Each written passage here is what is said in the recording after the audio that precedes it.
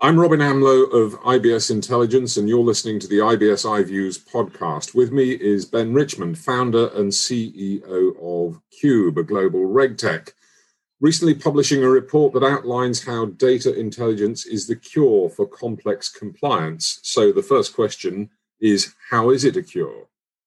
I think the reality is that data ultimately is the oil of industry. And today, in the world of compliance, I think the biggest challenge that firms have is really getting around all of the data that they have to consume on a daily basis, not just in terms of the regulatory data, but generally all of the data that they're managing and their systems are producing in their normal operations. And so I think fundamentally being able to understand, leverage that data and be able to make use of it is the key to really any business objective these days. But compliance, it couldn't be more so the case.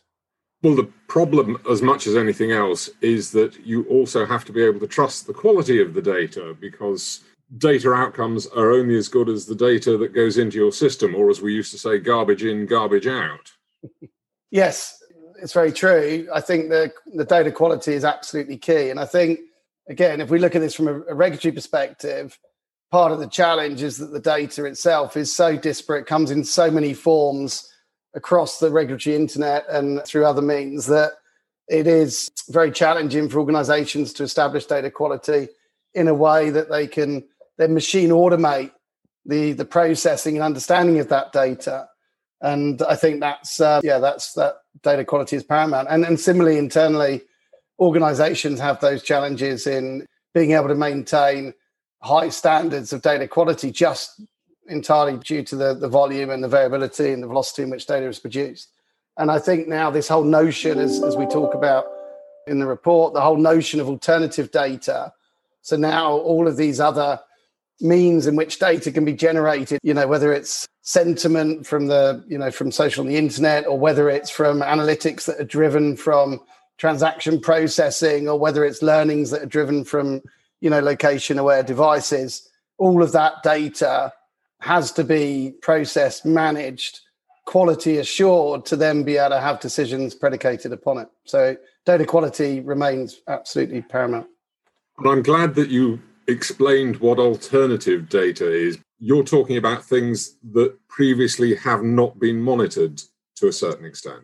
I think it's, yes, call it what you will. I mean, we're using this term alternative data. The reality is it's all data. It's just there's a lot more of it because it comes through the whole world of digital transformation and, this virtual world that we live in. And so, Internet of Things, ability to understand location and context-aware services, to really understand behaviors and consumer engagement right through to areas like regulatory compliance and, ongoing governance.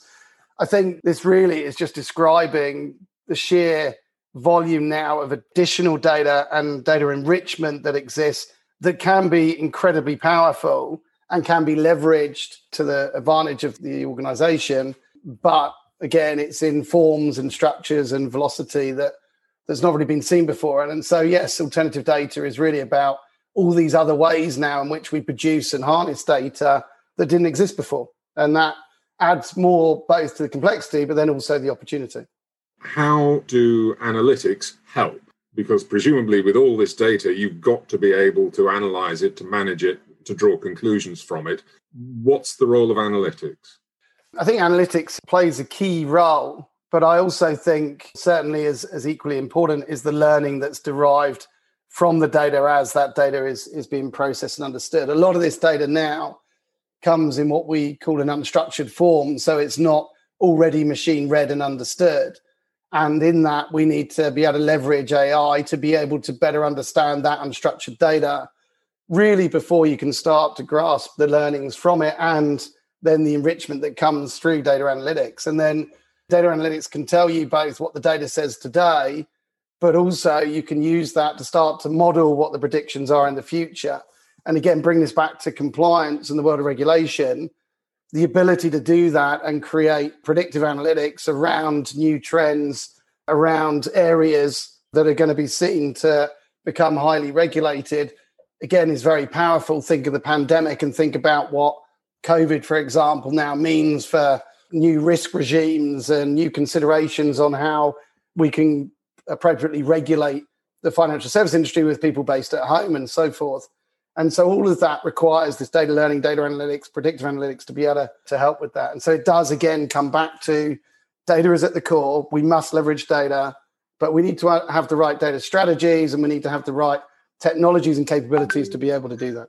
You mentioned risk there. Talk to me about how RegTech and RiskTech are coming together.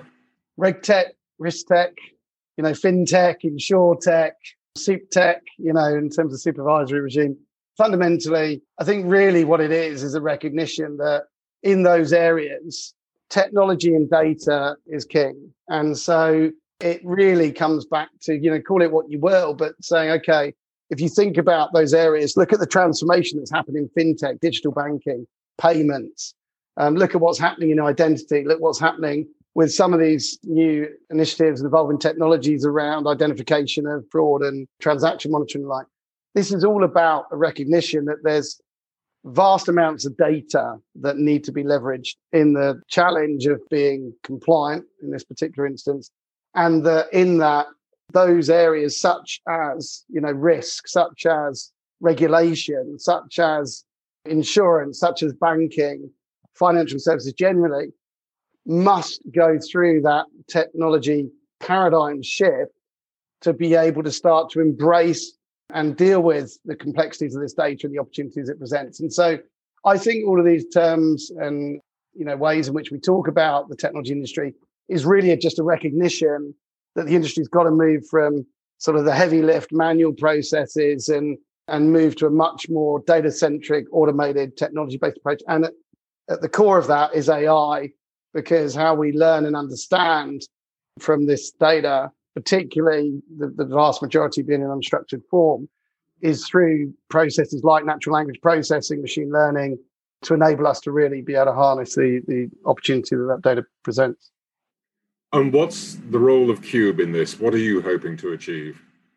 We have a vision. It's the same vision that the company was founded on 10 years ago. And that vision is really to provide to the industry a standard de facto way in which regulations can be processed, consumed, and leveraged.